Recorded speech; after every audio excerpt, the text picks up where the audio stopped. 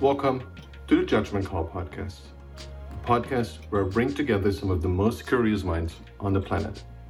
Risk takers, travelers, adventurers, investors, entrepreneurs, or simply mind barbers.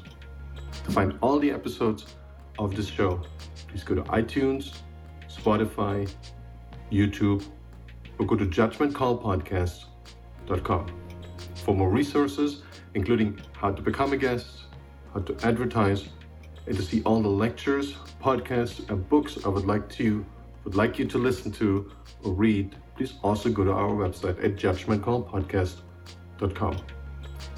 Like this show, please consider leaving a review on iTunes or like us and subscribe to us on YouTube.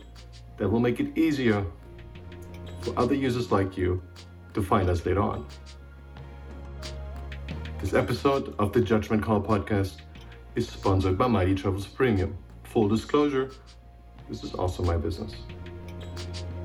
What we do at Mighty Travels Premium is to find the best travel deals for you as they happen. We do that in economy, premium economy, business, and first class, and we screen 450,000 new airfare deals every day just for you and present the best based on your preferences. Thousands of subscribers have saved up to 95% on their airfare deals. In case you didn't know, Americans and Europeans can already travel to more than 80 different countries again, South America, in Africa, and in Eastern Europe. To try out Mighty Travels Premium for free, go to mightytravels.com/MTP. If that's too much for you to type, just type in MTP4U.com, MTP4U.com to start your 30-day free trial. All right, I'm really excited today. I'm here with Mark Sarraille. Hope I pronounced this correctly. I'm still struggling with this.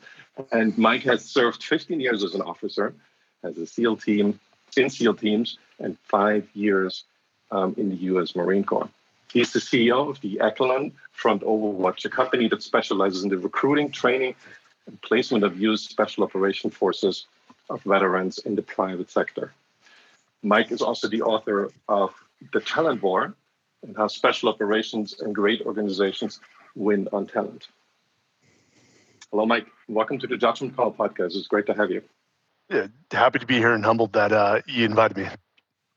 Absolutely, absolutely. You know what? This show is about risk takers, and usually I ask people, what's that part in your life where you took risk, sensible risk. A lot of people say, well, I put money to it. I put up my reputation on social media. But I always ask, so did you ever put your life on the line? And most people say, well, I never had an opportunity to do that. And you're basically the epitome of a risk taker in that line of thought. You really put your life on the line as a SEAL, probably on a weekly basis, monthly basis. Is that something when you think back to your time as a SEAL, where you felt you were aware of the risk, it was in the moment, it was very sensible, or that was more like something, that with all the training, you don't think about that anymore? That first off, that is a great question. I will tell you, the special operations communities, irregardless if we're talking about the SEALs, I mean, the Army Green Berets, the MARSOC Raiders, all of them, and JSOC, you're taught to look at risk differently. Where most human beings, 99% of human beings look at risk, they see fear. What they ingrain in us is when we see risk, we see the upside or the potential for reward. And so no one has achieved great things without accepting great risk. So I wanted to start off with that one. But when you are passionate about something, when you are willing to give your life for a cause, something you believe in, when you're surrounded by 40 people that believe in the same thing and that are so highly trained, each competent in their roles and responsibilities, all contributing to the mission, you understand you're taking risk, but it feels like it's been mitigated as low as it can be. Risk can never be eliminated in its entirety. But our job when we stepped on the battlefield was to make sure in the planning and preparation, because the old phrase is fortune favors the bold. I believe fortune favors the prepared. So we went into every mission as prepared as we could, as well trained as we could. And because of that, we usually came out on top. That's amazing to hear that you can do so much with preparation. And I've been thinking of this, when you think back to Plato's warrior classes, and when you think back to the way people think about the hero in the classical myth, who goes out and slays the dragon. And for a lot of people, this is a once-in-a-lifetime experience. And what's weird is now very few people in our current society have that experience. So they think of, being a hero is, I don't know, raising $500,000 and spending it the next day on ads on Facebook. This is how things change. How do you feel this affects the military from the inside that society probably has moved so far away from, even, I feel like that's certainly certain cities and certain parts of the country has moved so far away from this responsibility to be a warrior, to be defending this country. Being a warrior, the military, the profession of war is one of the oldest professions in the world. You look at World War II, almost, let's say a high percentage of young adults went off and fought during World War II. And so they had that shared adversity. They had that common bond together. You look at the percentage of people that serve in the military today, it's 1% compared to the 99%. And I do believe it's sad that the 99% know nothing of our military. Well, the only thing they do know is what they see in the movies if they watch those movies, which don't paint us in the best light. But I think the term warrior is thrown out very loosely. There's the warrior in the biblical sense, which my friends and I were, but I do believe there are everyday warriors, people that get up, that want to impact other people's lives, warriors that get up, that try to improve themselves as human beings contributing to a greater cause each day. And as a civilian, if you do that, then hey, you're a warrior in your respective profession, as I like to say. I read the book and I really enjoyed reading it. I think it's a mind-opening to see not just the experiences that you point out, but also how you make use of them today. And we're going to get into that in just a second. Before we go there, I wanted to ask you personally, if you can share them, what are kind of the toughest experiences? You talk about the Battle of Ramadi in the book. What are these things that you feel, seeing so many things that were very impactful, probably on your psyche, where do you feel this was the strongest experience, either positive or negative?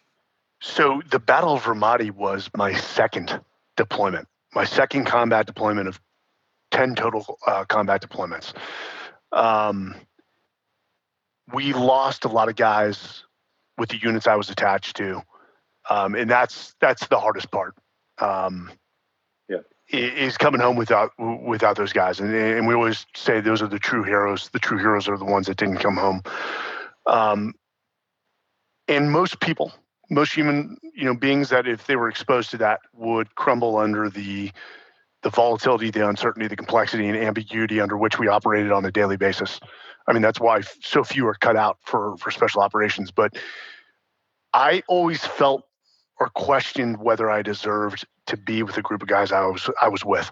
I watched them conduct selfless valor on a nightly basis. And while we lost friends and we deal with that trauma on a day-to-day basis, I also consider myself extremely lucky to have experienced something that a very, very small percentage of humans get to see. This thing called selfless valor, where people didn't even contemplate putting their lives on the line to save their brethren, their brothers in arms or their sisters in arms. They went into action. They didn't even think. They just acted. It was almost instinctive. Yeah. And watching these men and women, who I believe are the best of our nation, hands down, and I'll argue that with anyone till I'm blue in the face, I consider myself extremely lucky. So you got to take the good with the bad. War is a tragic, ugly thing that I hope my kids never have to see.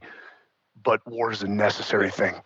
And, there's I'm blanking on it. I think it's Ralph Waldo Emerson that said, the only thing necessary for the triumph of evil is for good men to stand by and do nothing.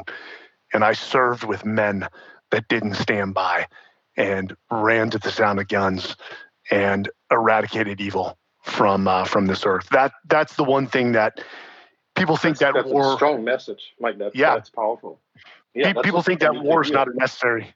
People think that war is not a necessary thing. It is a necessary thing, and that's unfortunate to say. But No, I agree. I fully agree with you. Yeah. It is something we've been going into this in another podcast, and I was putting out this hypothesis that I'd love the world to be without a war, but some wars are just necessary, and the debate is obviously open: which wars are the good wars, which wars are the bad. And I grew up in Germany, and I grew up with a lot of this Nazi shame. And you kind of develop in Germany. There's no sense of a good war. There's no sense of what is behind this, because you were always on the losing side, and there's a lot that has been going on in Germany, and this is a debate on its own. I just felt this we have overdone the idea of pacifism, which is a good one, but the road to hell is paved with the good intentions, and I think this is where we are right now. It's very, very obvious and was a public debate, and that's a strange thing for me, and I guess it feels even more strange for you. To live. Who was Secretary of State? He served on Iwo Jima in World War II. I want to say Secretary of State Schultz. And I had an opportunity to sit down with him, and he gave us sort of 5 points that he thought were important in life. And one of them was, don't look at the world through rose-colored glasses. We all want the world to be a perfect place where war is not necessary and there is no evil. But you're dealing with humans. And there are humans out there that will always take advantage of other humans. And if that means to kill them in order for their tribe to rule a specific region of a country or the entire country, that's what's going to happen. And that cycle, quite frankly, it's wishful thinking to ever think that will break that. And that is why, yes, you don't enter war lightly, but when you do enter war, and this is where we failed in Iraq and Afghanistan, when you do enter war, you end it quickly, to the point where even your allies, your fellow allies, tremble in their boots as they watch you step into a land and just eradicate the threat very swiftly, very violently. It's this part of, I think, human psychology. Being evil is a survival strategy. As bad as it sounds, there's always a certain percentage of people who are born evil. And you could say, okay, maybe it's not their fault, but it's their fault because they let it out. It is a human survival strategy. And eventually evil becomes so bad and, so Sodom and Gomorrah that at some point you need to destroy it, or it will take over the population and everyone will suffer. And that's that was very well known to the ancients, but it seems to be forgotten with this peaceful last 90 years that we had. I want to move somewhere else. A lot of the book is talking about the special training, the initial training, not special training, but the initial training, the basic training that every SEAL has to go through in order to qualify. And I realize 99.9% don't make it. Where was your biggest challenge in this? When you first got to the SEALs, where did you feel, okay, I can't do this, this is impossible? Well, I had a very, very distinct advantage. I served in the United States Marine Corps, and specifically in the recon community, which in the 90s was their version of special operations. In order to get into the reconnaissance community in the Marine Corps, and I also became a scout sniper, it's a very elite few that make it into those communities. So I had exposure to that type of training, being constantly cold, wet, and sandy. So when I stepped into SEAL training, my last Marine officer, who was a major, said, "Don't quit or you'll embarrass the Marine Corps." And that stuck with me. So I knew there was absolutely no way I was going to quit, BUD/S, because I was still very much viewed as a Marine. But, to say that the training wasn't challenging, I'd be just a blatant liar. Every bit of it was challenging. It's a long, right? It's like 2 weeks, 3 weeks. So the initial phase, the first 3 phases are 24 consecutive weeks. And Hell Week, BUD/S is famous for Hell Week, which is the 5 days with very little sleep, constantly wet and sandy, constantly running. That was extremely challenging. But it's also fun.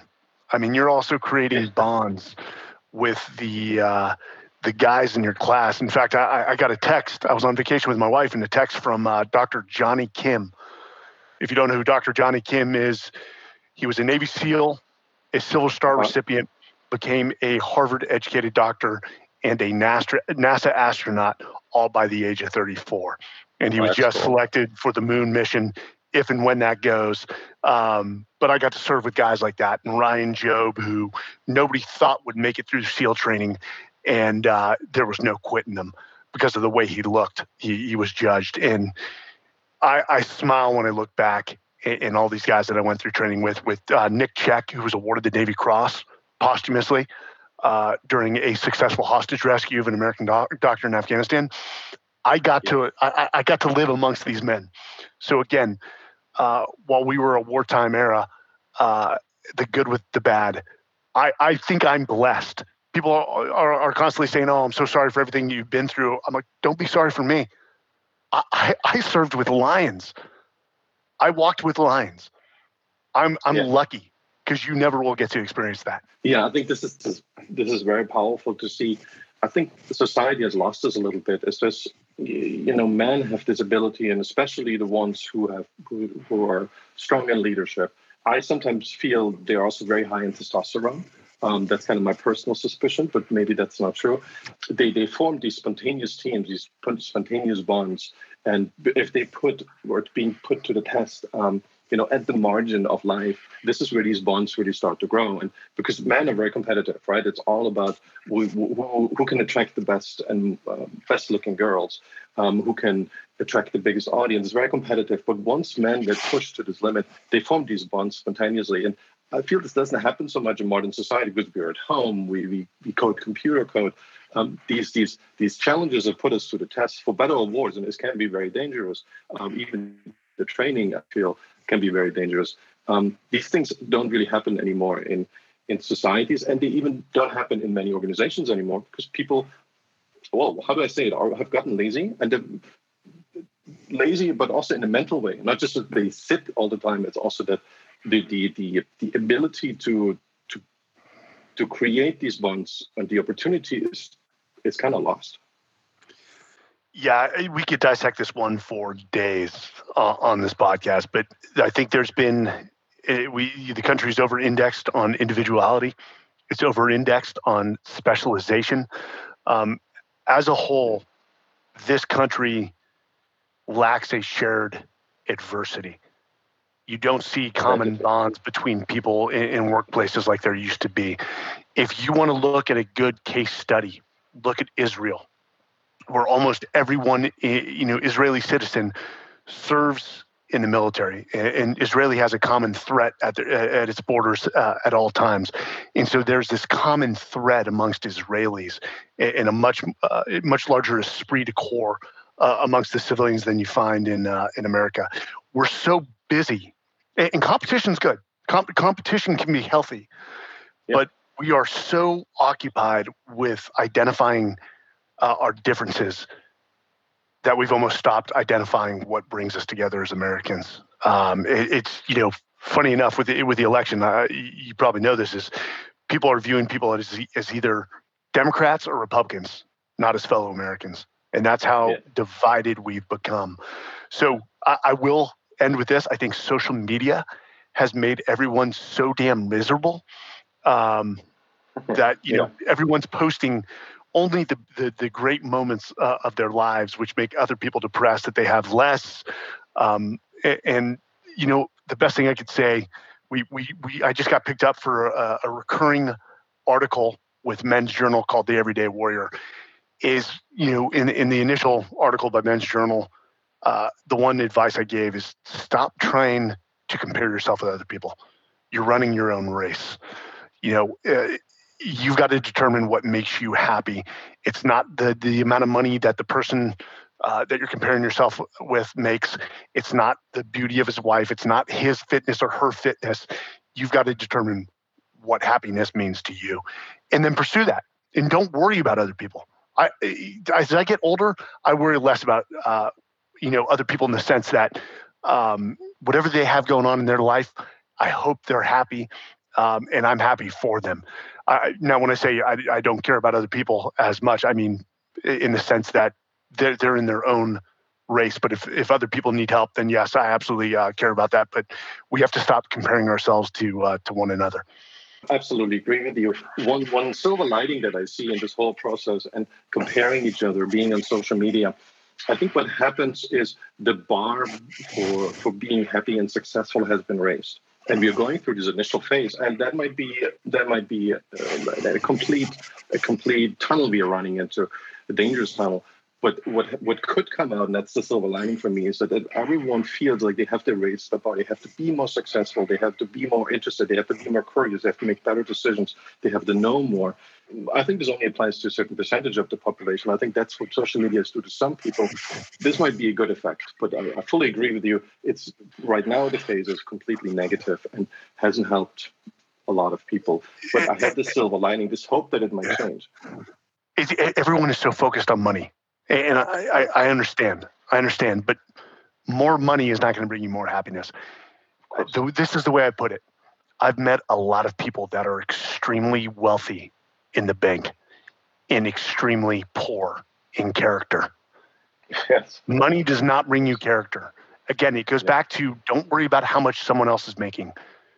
Worry about what makes you happy. If that's getting to the mountains every weekend and spending a night in the mountains with your family, that is pure joy. And trust me, money can't get that. The other thing I say is like there's something called the whole man or the whole person concept, and the Army Special Forces communities really sort of resurrected this in the 2000s and made it part of their selection process. Is they're looking for somebody that's fit of body, fit of mind, and fit of emotion, that they're well-rounded in each of those categories. But the foundation to mental and emotional fitness is your physical fitness. And the thing about physical fitness that I love so much, and trust me, I'm 43. Tomorrow I go in for a hip replacement, but I'm extremely healthy, low body fat, and yes, I'm going to have to recover and get back into it. But fitness is the one thing that the rich can't buy. It can't be bought. It can only be earned. And I think for a lot of people, if you focus on getting physically fit, next comes the emotional stability and the mental stability. And if you're constantly trying to improve your fitness and then, you're reading every day and you're learning, you're going to be much more happy. And put the damn phone down. Put the damn phone down. If an app goes up and down, that's bad. That's bad. They are collecting on you. They want to keep you engaged, keep you scrolling down. And I think if people actually step back and look how much they're on social media, they'd be shocked how much time of their lives that they're actually wasting on that crap. Yeah, those are wise words, Mike, and I fully agree. I have two teenage kids. That would kind of be my dad's speech to them. And you know what they do? They go into their room and go to TikTok. So the wise words, I think. The wisdom is out there, but the generation has a different set of incentives that's hard to pull them out. And I fully agree with you, but I have my own struggles making this work in my own family. And then what I found interesting in your comment is that people are so focused on money. The last time I've seen people so focused on making money, not as an entrepreneur, but through political intrigue, through political debates, through political maneuvering. That was Eastern Germany, where I grew up. Nobody could be an entrepreneur because it just wasn't an option. But you could make money, and you could really be focused on money through political intrigue. And I think America was always vulnerable for this. It's just these days it has happened. Maybe it's the 90 years since the Second World War, or maybe it's something else. So I feel like we have to go through this phase to come out on the better side, but the phase won't be great. So one thing that really I found really interesting is that you grew up in Atherton, and I used to live in Menlo Park for almost a decade. And I know it's a very affluent community, and it's very rare that people, when they have as entrepreneurial ideas as you, they go the military route. What usually happens is they, go full force into raising money from angels and venture capital and try to spend it as quickly as possible and kind of get that experience. What made you go a very different route and go to enlist in the military? So very uncharacteristic for a kid from Atherton to join the military. Very uncharacteristic. So my mother and both my mother and father came from San Francisco. My mother's father was a fisherman. She had 3 brothers. They weren't well off. My dad's father was a San Francisco policeman. They had to earn their way. My dad lived in a 2-bedroom apartment growing up his whole life with his family, and they built their own marketing and advertising empire in Palo Alto. And so watching my dad, who came from very little as well as my mom, to do as well as they did, which all came down to hard work and character, they raised us very differently from a lot of the people in that town. And my dad made it very clear up front that what he built was not going to be passed to any of his children. He wanted us to blaze our own trail.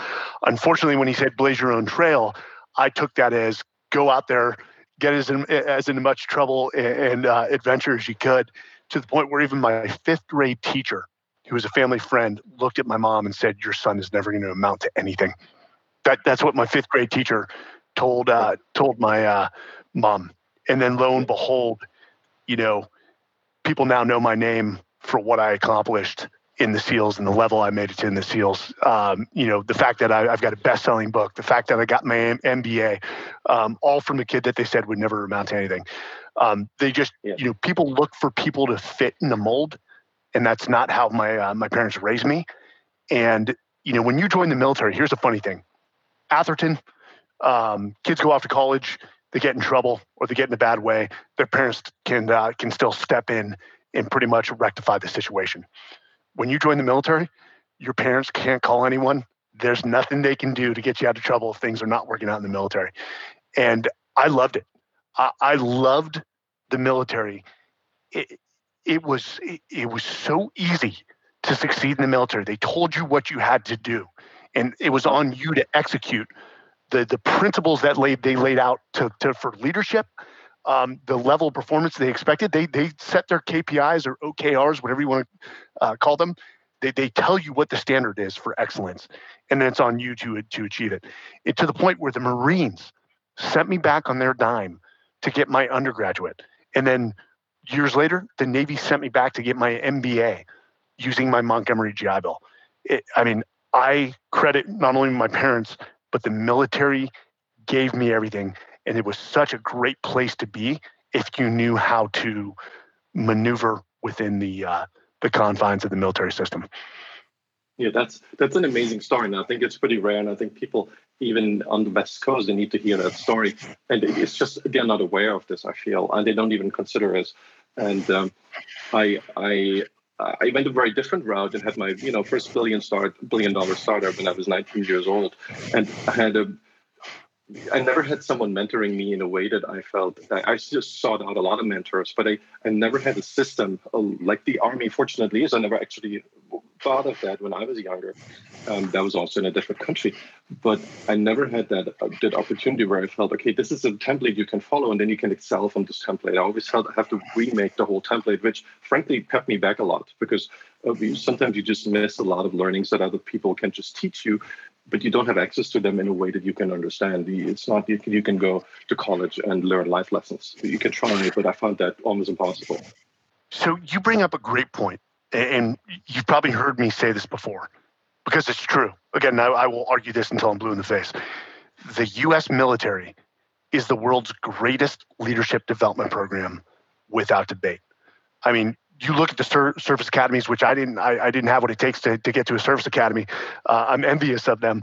And then I'm not, because that's a tough 4 years, but West Point, Naval Academy, Air Force Academy, those are great leadership institutions. And then you get into the mainstream military, and all it is constant coaching and mentoring and constant evaluations and feedbacks to grow you as a leader. Today's higher institutions of higher education are not built to teach leadership. They're not.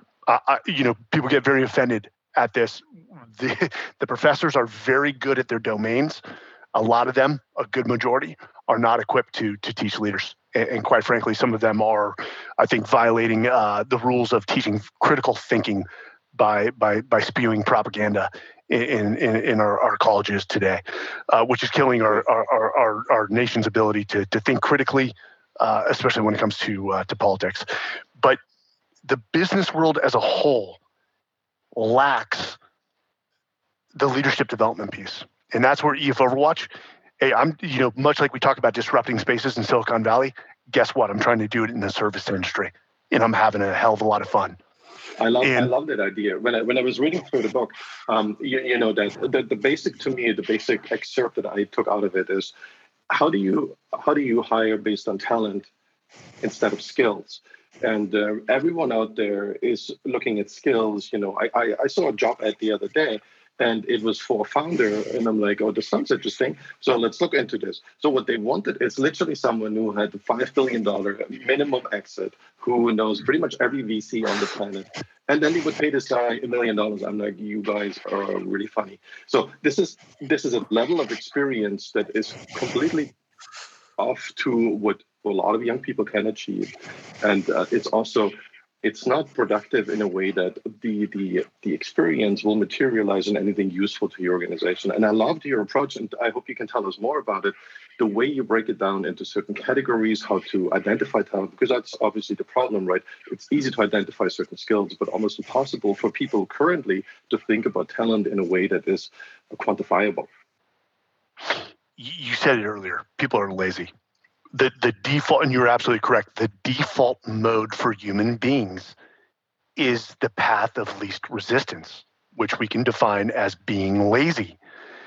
And when I say most, it's like 99% of companies, one, they've got the wrong people in charge of the hiring process. Special operations learn this very early on. You've got to send your best to run the hiring process. One, not only are they great role models for the job candidates trying to get into your organization, but they have the ability to identify people that are going to be better than them. That's right. A players looking at the young job candidates and saying, that woman right there, she's going to be better than we are. We need to get her into this organization. But people default to objective things, and usually that comes to the resume or the interview process. What was their GPA? Oh, they went to an Ivy League school. Oh, they know so-and-so. Oh, their reference checks came back clean. And when you're doing that, you're actually undercutting a process that is going to bring in top-tier talent. Now, people often ask us, well, then how do you do this? How do you set up this process? And unfortunately, we have to say it's different for every organization. You've got to figure out what works for you. One, you better have a solid leadership foundation within your company. Core values are not just something on the wall. And Ben Horowitz just wrote about this. It's not what you say, it's what you do. This has to be, your core values have to be something that you live. And what you're ultimately looking for is, how do you identify somebody that lives those core values as well? That's the true definition of a culture fit.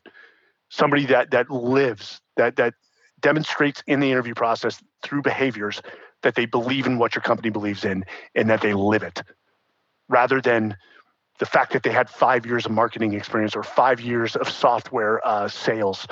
No, that experience tells us where we've been. Character, mindset, tell you where somebody's going. And that's what you want. Bill Campbell knew this. Yeah. Well, what I wanted to say is that what you had that in the book is, you cannot fight the last war. You got to find a solution to fight the next war, which will be much different. And I think companies don't have that horizon, or most of the companies are not interested in that. Sometimes because, they're in a hurry, they feel like they're being overtaken by the competition. And often technological change puts huge organizations that are maybe very well run out of business in a heartbeat. So Warren Buffett always stays away from, or has been staying away from, technology businesses for a long time, because that was always his biggest fear, that you can identify leadership, and he's been better than others in this. And you can maybe instill a sense of, we need to build this new generation. But how do you go about when things, and especially I see this in the tech companies that I've been working with over the years, even if you think 15 years ahead, there is basically nothing you can predict. And people often restrain themselves and say, well, we don't have to invest in leadership, because let's see if this thing happens, if it really scales, and then we raise $100 million from Vision Fund, then we're good to go. We go public, and we have $1 billion, and then we go to Switzerland. But I think this is wrong for a couple of different reasons. That's why I'm here on this podcast also, is this is not good for the way to actually develop an economy long term. And it's also bad for you individually, because this, make money quick scheme might sound good, but it's not about how much money you have. As you pointed out earlier, the true happiness in life and doing something lasting and having an impact on the next generation, that won't help you if you have 100 billion, 100 million, or even $100, because if there's nothing in you that you can give the next generation, then this is going to make you very unhappy over time unless you go into drugs, which won't make you long-term happy either. There's a high school guidance counselor that is having more impact on the world right now than a CEO of a tech company that's about to go public. You're absolutely correct. And again, it goes back to money. The greatest currency in life is not money. It's the impact you have on other people. Yeah. Now, can you overcome a bad hire? You're talking about leadership development within companies. Yeah, you can. Regardless if you make a good hire or a bad hire, I'll tell you the next part of the equation. That's why we put it in the book. Talent plus leadership equals victory. Is the second you make that hire, that's when the true and hard work begins, because it never stops. It's the leadership development training. You're constantly coaching, mentoring, giving feedback, training your people to make them better than you were. I often talk about the legacy of leadership. The legacy of leadership is not ultimately determined by how you performed as the CEO of Intuit. It's actually how Intuit performed once you left that seat. Did you do your job? Did you train the people behind you, the next generation? And let me tell you, this next generation, these millennials are awesome. I when people bag on the next generation, you know what that is? That's the generation game, and I can get into that. No, this generation's awesome. And most of my Tell me more about that. I will. Most of my soldiers were millennials, and in fact, the young man at the time who died at the age of 26 that jumped on a grenade to save myself and a SEAL to his right, I was to his left, was a millennial, and he didn't even hesitate. So you have to constantly train your people. It just never stops. Henry Ford, there's an old story that he was in a board meeting and somebody said, what if we spend money on training for our people and they leave? And he looked at everyone in the board and he said, what if we don't and they stay? That's your job as a company, is to train your people. Yes, they may leave, but guess what? If you train them so well and they go on to another company and they're so highly successful, or maybe they do their own startup, people are always going to remember that they worked for your company first. But the generation game, this hit me, 2015. So I had just gotten off my 10 combat deployment. I'd requested to leave the organization I was with for 6 years at JSOC. I had some things going on in my life and I needed to come off the battlefield. I'd done pretty much 10 straight combat deployments. And they sent me to the University of Texas. And when I checked in, one of the instructors was bagging on the young, what we call midshipmen. Midshipmen are the Navy term for an officer in training, whether going into the Navy or the Marine Corps. And, they all wear skinny jeans and they need safe spaces and they're snowflakes. And I was listening to them. And I have a friend that was a clinical psychologist, does a lot of studies, also a behavioral scientist. And, he talked about how when the Korean veterans came home from the Korean War, the World War II generation was not all that welcoming of them. The VFWs and the veterans of foreign war outfits. Same thing with the Vietnam veterans. Is the World War II veterans and the Koreans were not welcoming of the Vietnam era veterans. And so it clicked. And when this guy's talking, I sort of stopped in midstream because he was talking a while. And I said, you know what? I put a name to this. I'm like, I call this the generation game. And I looked at him because he was older and I'm like, what do you think the Vietnam era veterans said about you, sir? And he's like, you know what? I don't know. I'm like, well, I could probably tell you, and the words can't be repeated on this podcast. They probably thought our generation was a bunch of wusses. And the same thing with the global war. First global war on terror guys probably looked at our generation of the global war on terror, the Gulf War vets, and thought we were glory hounds because they came home, they had one parade and that was it. And we've got movies and books made about us. We're always in the news. They probably said some pretty derogatory things about us. Hey, just because someone procreated, their parents procreated before you, does not give you moral authority over the next generation. Everyone is going to, they're going to. The generational game, that's you can go back to the old Greeks, and punishing Socrates was all about fearing that he would influence the youth in a bad way. That was the main driver, at least officially. Or who knows what actually drove them in the end? But that's why they killed him. And it's the same thing. And then I think always the next generation is wars, or it's just okay. We don't really worry about. I fully agree with you. This is a recurring theme. But on the other hand, there seems to be something going on with the millennials, and probably that's the fault of the boomers or our generation, who has put them in an environment where this is too coddled, where they're too comfortable, and they don't get out there. I want to put my kids for 2 years into Ethiopia. That's my goal. I don't know how I can pull this off. So they literally go there with the most basic tools ever, and are being challenged. And I think that's what we talked about earlier. It culminates in saying, "Oh, the millennials are snowflakes." And I agree with you, it's not their fault, but it is kind of their fault that they're not realizing what they're into. And it is kind of their fault to not, I always feel they didn't have a puberty. They never really said no to their parents and said, fuck this. And let's go on with their lives and do something great. They gone into this with the protests, and then they looted some stores. And I mean, those actually felt, this outburst was necessary, but now they should use this creative energy.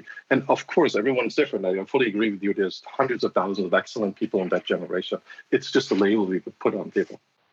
So, I will agree with you. One, there is this resistance to expose our children to conflict, because social conflict on the playground is healthy for their development, because they're forced to work through, to verbalize their argument to whatever they and the other kids are arguing, to find a compromise. There's this resistance to let them fail, because we all know that, and we talked about it in the book, true learning only takes place at one's mental and physical limits. And failure is the greatest life lessons you will ever receive. And so, yes, I do get it. Like, everyone gets a trophy. No, not everyone should get a trophy. And exactly. For those that don't get a trophy, you have to explain why those lessons are so valuable.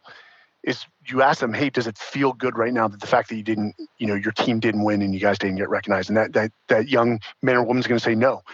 And you explain to them, I want you to remember that. Now, it's not that you weren't the better team on the field, but you guys didn't execute. So this is why we have to practice so hard. This is why we have to prepare so hard every time we step in and give 100% towards something. So, society has changed. Here's, I'm probably going to have Facebook and Instagram and all the rest target me after this. There's something about the tech community that is not healthy. And these kids are overly exposed to tech. I remember there was an article in the San Francisco Chronicle that said, how tech is killing the culture in San Francisco. San Francisco, our family has been there since 1899. We came across Treasure Island. And San Francisco is one of the most beautiful cities, and you could not pay me to go back to my hometown anymore. It's a disaster. I still live in San Francisco. I know. It's a disaster. It's bad policy, and bad policy is a byproduct of bad leadership.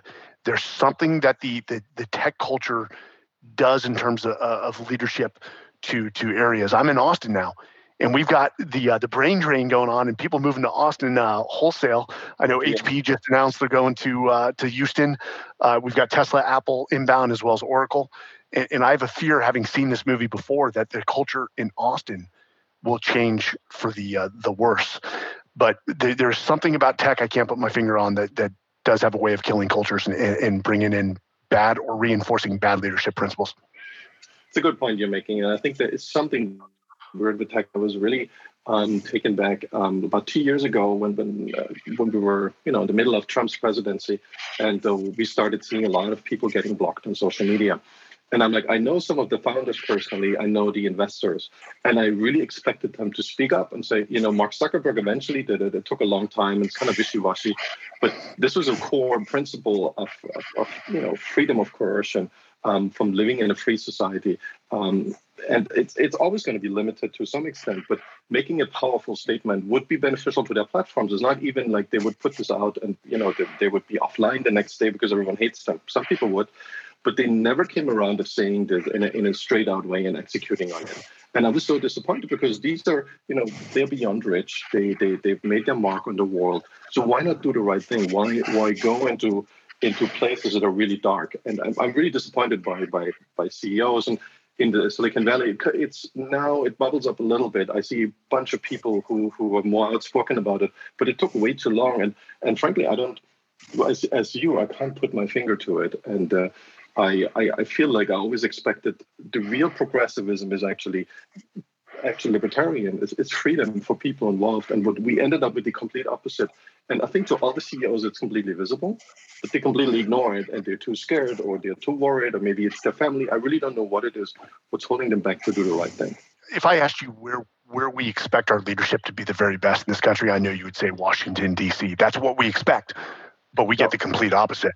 Complete opposite. Yeah. And there is, I was talking to a longtime SOCOM, which is the U.S. Special Operations Command psychologist. He was in the Air Force for close to 30 years. And he nailed it. He said, back when I grew up, there was a civility between Republicans and Democrats, and there is none now. And when we can't see Republicans and Democrats operating as a tribe under one common banner, which is being an American, naturally the rest of the country is going to follow suit.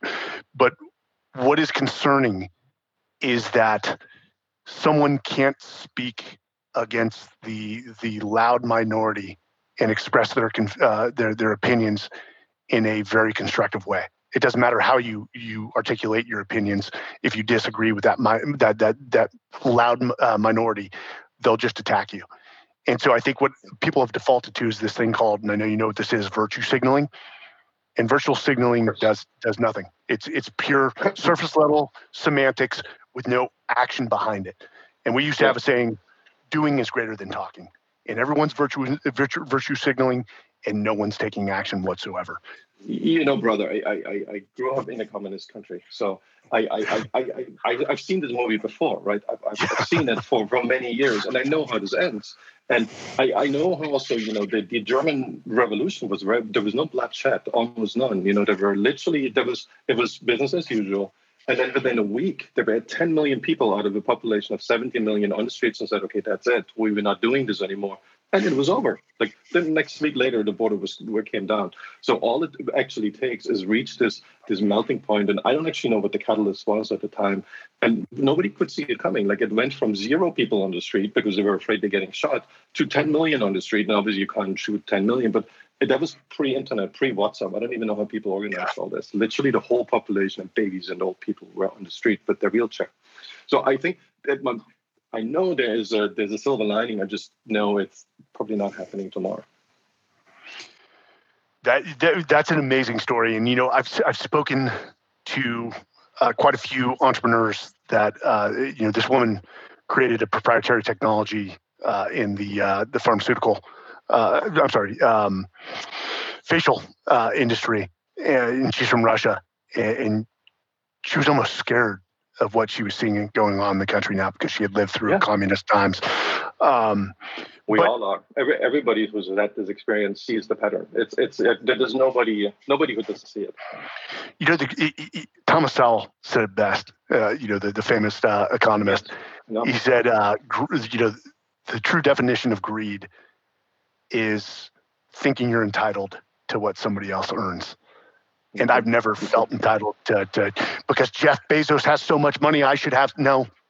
I applaud Jeff Bezos for what he's earned. I think if Jeff Bezos wants to give back, he should be holding weekly seminars for small to mid-sized business leaders on how to grow their business so quickly. I think that's how he gives back to society is spreading some of the experience that he's gained. But it's not by us going and claiming authority over his what he's earned. So that's dangerous in my eyes. And having served for 20 years in 10 combat deployments, that's a little unsettling to me right now. Yeah, I was. When I read your book, I was like, whoa, this guy really is in for a hard sell, because what the worst departments when you're an entrepreneur to speak to is the HR department. Because they're very steady, steadfast. They don't change. So selling them software is a forever sales cycle. And now a lot of these HR departments are 100% PC. There's no, obviously they still do a managerial task and they administer things, but everyone I feel who has been hired in HR department and is still there and hasn't been booted out is super political correct. And I wonder how you deal with this, because it must be really tough for you guys to go through. So this is where, and mark my words, if we come back 1 year from now, I will have made headway, is that HR, and in fact, George Randall, the other co-author, and I, and a few others were, some very prominent female HR leaders want in on this, to write a article for the Wall Street Journal on why HR is in jeopardy of becoming obsolete. Is HR is intended and designed not to be a compliance function. That's legal, and lawyers can do that as long as we know the legal compliance and what we have to meet. That's fine. The role of HR is to build elite teams, come up with leadership or talent management programs to continually develop your talent and then retain them at all costs. That's the point of HR. But now it seems like what's the two words that HR is synonymous with? Diversity and inclusion. That's what we're focused on. And diversity and inclusion is important. No one's going to debate that. But that's not the primary function of HR. It's to build elite teams for companies. And you are right. HR has not become, is not known for a place that A players end up settling in. Unless you look at women like Patty McCord for Netflix or Tracy Keogh from HP, the CHRO for HP, who went out and found Meg Whitman. She knew how to identify talent. She brought in Meg Whitman, and HP was a different company because of it. They're 40 tigers years ago, now. right? That was 50 years ago. I'm not doubting the HR departments had, they were great, but I really feel 90% of HR departments, if you cold call them, you end up with someone who's super politically correct. I don't even know how you guys approach the HR department. So how do you get into this? You actually approach CEOs? So this is why EF Overwatch focuses on small to mid-sized businesses. I work very little with Fortune 500s. I almost refuse to. It's like when a veteran comes out and says, "Hey, I want to go into the tech sector," and I feel obligated to say, "Hey, don't do that." You will find that the culture does not resemble a tribe whatsoever, and they've got all these preconceived notions about what veterans are, and they're completely wrong. In Fortune 500s, when I do talk to people in the HR department, it has not been fun. It has not been fun at all. So that's why we decided. I said to hell with the Fortune 500s.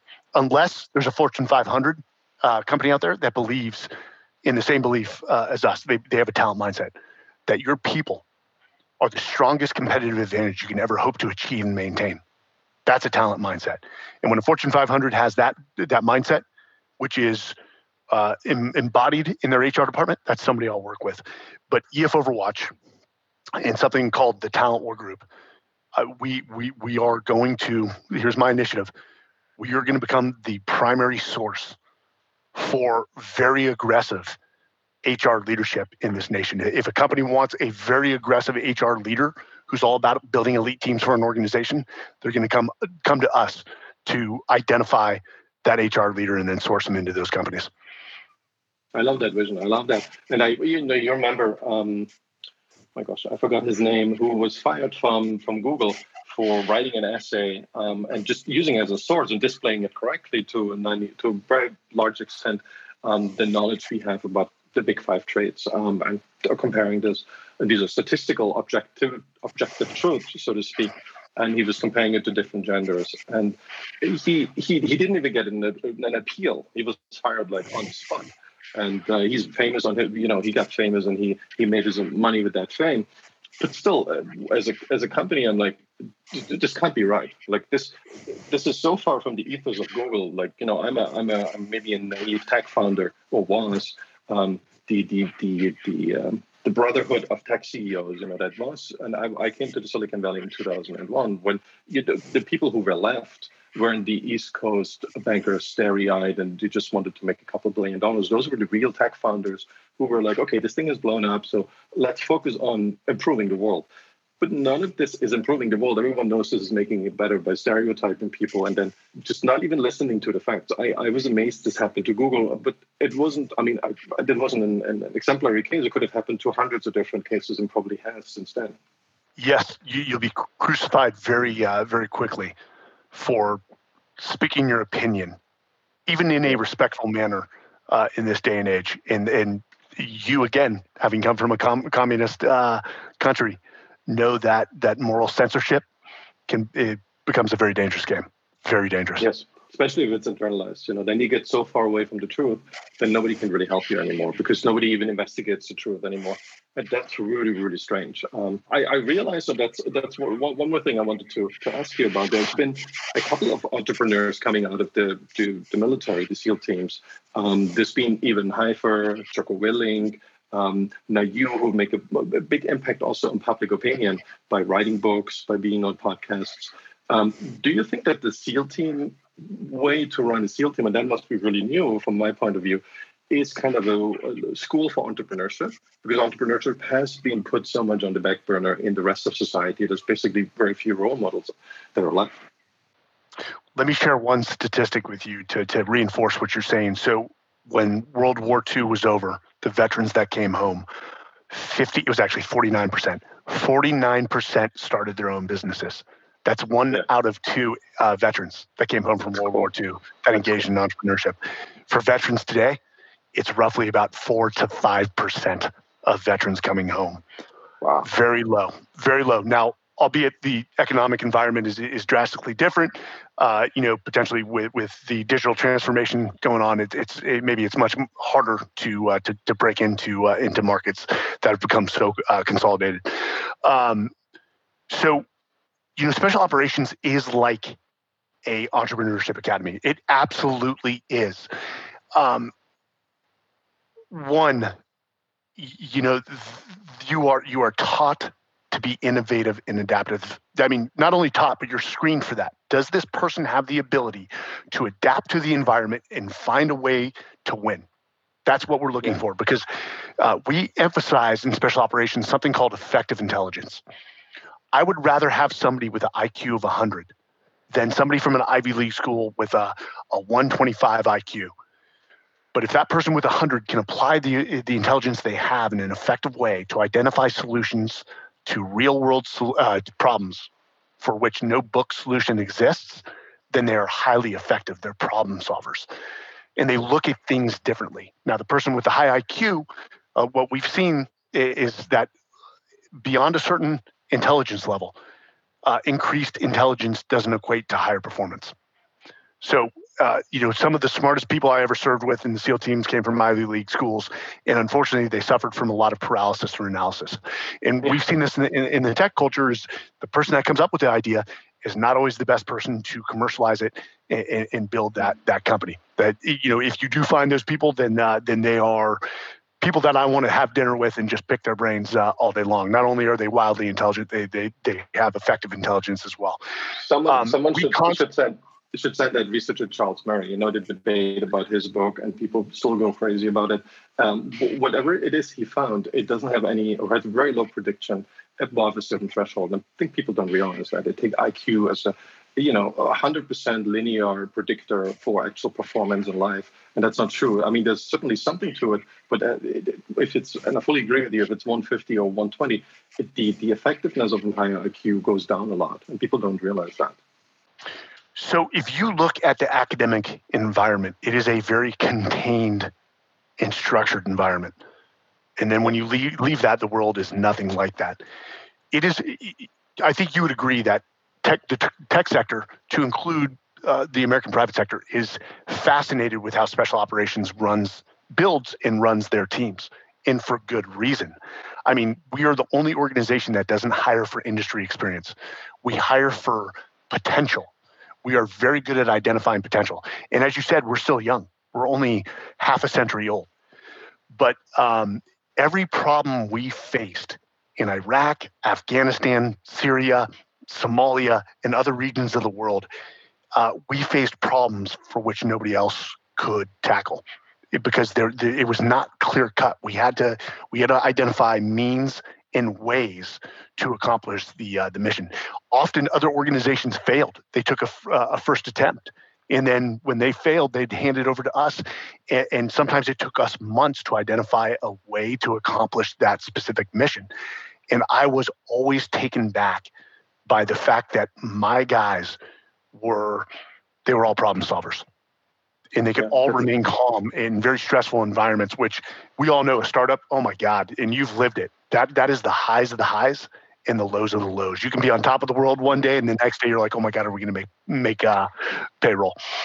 It's emotionally very taxing. You don't feel you risk your life. You maybe get a heart attack, but you don't feel you risk your life. And I fully agree with the way that problem solving is a huge part of entrepreneurship. That people, there's probably the urgency is missing. They're still problem solvers. I see this with my kids. As much time that they spend on social media, they are really good problem solvers, but they see it from a very different focus, and they're never on that edge where I feel like, whoa, we really have to like up the ante. They're like, okay, let me think about that. But they very much come up with new and interesting solutions I never thought of. So that skill, I think, is still in people, but it's not being promoted, it's not being cherished, and that's a big problem how we build this society. Because that's what I found is extremely interesting what you said just a moment ago about the quota of people starting their own business when they come back from a war. And it's social, I don't know what the exact numbers were, but there were millions of people who were enlisted in the Second World War. And if really we had, say, 1 million people who came back, these 50% were entrepreneurs, this maybe can explain this big stagnation. And this is what I've been talking about for quite some time, is that, and those are, nobody knows that they are maybe military values, because we have this stagnation since the 70s. People came back, started their own business, it kind of fizzled out. The next generation took over in the 70s. Those were not as motivated. They had not the same skills as the people who actually fought in Germany. And since then, outside the tech industry and finance, we basically didn't produce too much, which is really puzzling when you see what happened from 1945 to 1975. And maybe that's the solution. Nobody really can answer this question. Why do we have the big stagnation? How do we solve it? And maybe what's going to happen is we're going to have enlistment again. We send people to a war because there's a war with China. And that's how we solve it. By going through this extreme negative of a wide-scale war, we might actually make the country better off. I actually think the people that fought the Cold War with Russia were probably more equipped to enter the private sector, because that nothing was clear about the Cold War. That it was very abstract, and it required extreme critical thinking to fight a war to which you did not know if you were winning at times. So that replicates a entrepreneurial environment. You said something about military like values. And this is what we're trying to bring through this organization I call a Talent War Group, which is just nothing but 40 mostly special operations leaders that now have broken into the business world. And a lot of them are CEOs or C-suite leaders. They've been successful in both domains. But there is no military values. There's no difference between military leadership and private sector leadership. Those principles are all the same. And that's where I often hear people are like, well, how you lead in the military is not how you lead in the private sector. And I sort of tilt my head and I say, how is that? Like, we just can't bark orders at people and they go and run. And I don't know what they think we do in the military, but if I barked orders at my SEALs and they weren't smart orders, the guys would say, no, we're not doing that. You had to build coalitions. But don't tell me that discipline is unique to the military and not unique to very successful entrepreneurs. Some of the most disciplined people, even more so than the military, that I've ever met are extremely successful entrepreneurs that can do it over and over and over again, that they can start a new startup and exit within a number of years. They've identified processes to which they adhere extremely rigidly because they know they're successful, or the ability to build teams, to build coalitions, to build relationships. That works in the military, that works in the private sector. There's only just leadership. That's all there is leadership values. Yeah. What differentiates the military from the private sector is that we actually teach those. We sit the young men and women down who join the military, and we teach them about all the leadership principles, and we explain why they're so important. Harvard can't do that. No Ivy League school can do that. No state school can do that. They could. They're not doing it. Well, what I was just trying to say is, these religious values kind of, they are fatherly values, encoded fatherly values over the last couple of generations. And these fatherly values often show a blueprint how you can develop safely and how it is good to develop and how this also helps society, because otherwise these religions wouldn't be around anymore. But they are a blueprint to a positive society development. And now we don't use these blueprints anymore, which to an extent is good, gives us more freedom. But on the other hand, we don't tell people, okay, go this way and this is safe. and really push them into this. But if you have a different opinion, then you can live outside of it. That's great too. And I think the military has that blueprint. They are able to develop this sense of this is where you should be, and that's why the military is the only one who can pull this off. And I agree with you that the leadership values are the same, but you got to have. And you can be a postmodernist and say this is all power. But yes, you need some power to instill it in people. Let them mull it over for a couple of years, and then you can still change their mind. But eventually, they need to learn the lesson. And nobody goes to church anymore. Again, this is not in all states true in the U.S., but in many places. So I think we've lost that way. And I don't have a good solution how to bring that back. And I love the way where you come from because you actually have a beachhead into this. I will say that the other interesting thing that I just couldn't understand while I was in the military. Now I can better sort of contextualize it and articulate it now that I've been out and back into mainstream society. I'm a civilian again. Is in the military, they teach a emotional strength or an emotional stability, where if you and I are having a conversation with differing views, is that I don't lose my emotion and lose my sense of logic and yell at you because you have a differing opinion. Is they teach you this ability to listen to others, to respect their views and their perceptions because they're entitled to those views and perceptions because they have different experiences, and ultimately remember that you're on the same team. Bring a sense of logic to the discussion or the argument so that you can identify a common way to move forward. Now that I watch the way some of my fellow Americans react to differing opinions, and they lose their emotion. There's a lack of emotional stability, and it goes back to civility that I mentioned earlier amongst Americans to just have a conversation about differing opinions, ultimately with the common goal of identifying a way ahead, a solution to move forward together, a compromise, and we do that in the military, and I'm seeing I hate to say it, I hate to make sweeping sort of remarks, but I see a large lack of emotional stability and ability to converse on differing opinions. Yes, absolutely. I mean, that's very obvious. And I think what's missing is the fatherly value. And this is maybe born out of feminism or born out of postmodernism. But the whole idea of fatherly values to use as a blueprint, you can still break up.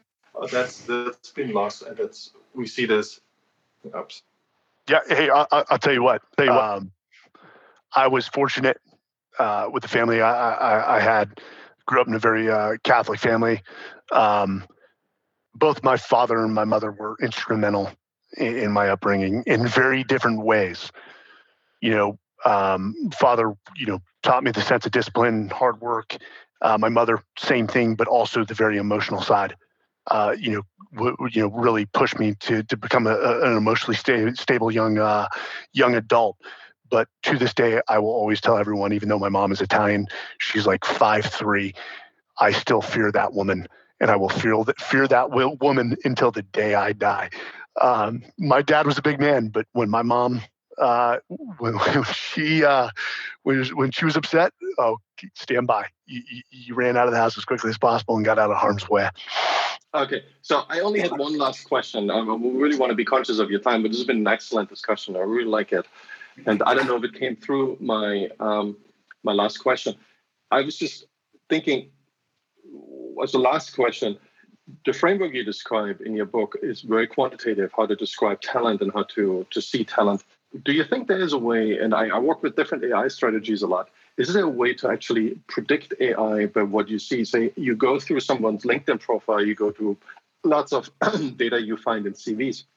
Could you, kind of like ZipRecruiter, right? Where you identify talent, you have a model that actually, you compare the people who had good talent and how they were hired. Do you think that's a system that could be built on top of LinkedIn and AI that predicts talent? Do I think it's possible? Absolutely. Yeah. Absolutely. Okay. Are we even close to being there yet? No. And actually somebody released an article, and I'll try to hunt it down, about AI in the recruiting process. And the example they used was AI couldn't properly predict the outcome of this last presidential election. AI was anticipating that Biden was up as much as 12 to 13% above Trump. And as we saw, that was wildly off. I believe it is possible. And a lot of companies, actually, Eastern European, if not European companies, are playing with AI in the recruiting process. I think it'll eventually be another tool in a multivariate hiring process.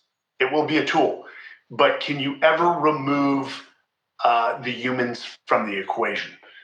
No. There is something to say, and I'm not kidding you, this would happen, where one of the guys would have a gut feeling about an individual.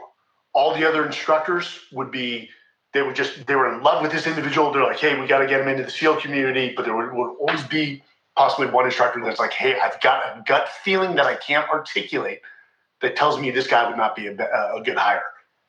And the other instructors would, by majority, say, hey, we understand, but we're gonna let him in. And that individual would go on to do something unethical within about 1 to 2 years.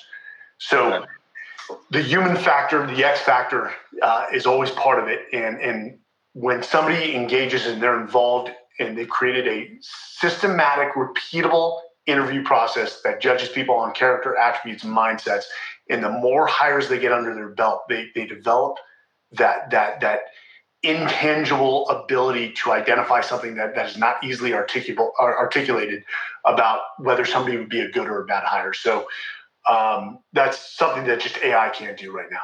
I think we're still a little bit away. I fully agree. But one thing that I know AI does pretty well, if you have a good data set, and the recruiting has a lot of good data on people, basically what they put in their CVs, doesn't have to be structured, it can be very unstructured. And what AI is really good at is finding patterns. And we know the outcomes. We know the people who have done well because they either got hired or they've done well in their organization. So we have, they call it a labeled data set. We can easily use this and see if there's any patterns and what's the predictive rate. And I thought that applies so well to something where AI, it can have a bias, but very often it doesn't have. You talk about that in the book. AI doesn't have as much as a human bias, for better or worse. They don't have a sixth sense, which I fully agree can be a problem. But what you described there, this new, to an extent, it can be a quantitative matrix. What you describe is like, whoa, AI can solve this, not as a full process, but like the pre-interview and maybe even the convincing of an organization. There is a statistical pattern. These people will do better, even if they don't have the skills. I always felt this is a good pitch if you can say, oh, we know the hard sciences and we figured this out. And second, of course, we've lived it and we know that the system works and we know the human factor. But you're saying AI is not something you're looking at right now. It's not something, and the other factor too is the factor that you're going to have to overcome HR, who's going to naturally have a resistance to this because you're going to put fear in people who think they're going to be out of a job in the HR function. Beyond that, I think once you do have an AI that is proven to evaluate, language and voice in response to questions, as well as kinesics, the study of body language, coupled with other things, yes, I think AI will be an invaluable tool in that, even involved in the reference check process. When you get one of their reference checks on a Zoom, you can evaluate their body language if they're lying or basically how they truly feel about the candidate. Reference checks are not dead, but I think, once you have something that can do that, both language and body language, I think, yes, you'll have an invaluable tool. On that note about the future, I have to wrap this up. And thanks for giving us your time. That was spectacular, Mike. Really, thank you for coming onto the podcast. Dude, thank you for having me. I've enjoyed the conversation, and I'm sure we will do this again. That would be my hope. Thanks again for coming. All right, brother. Thanks, man. Have a great day.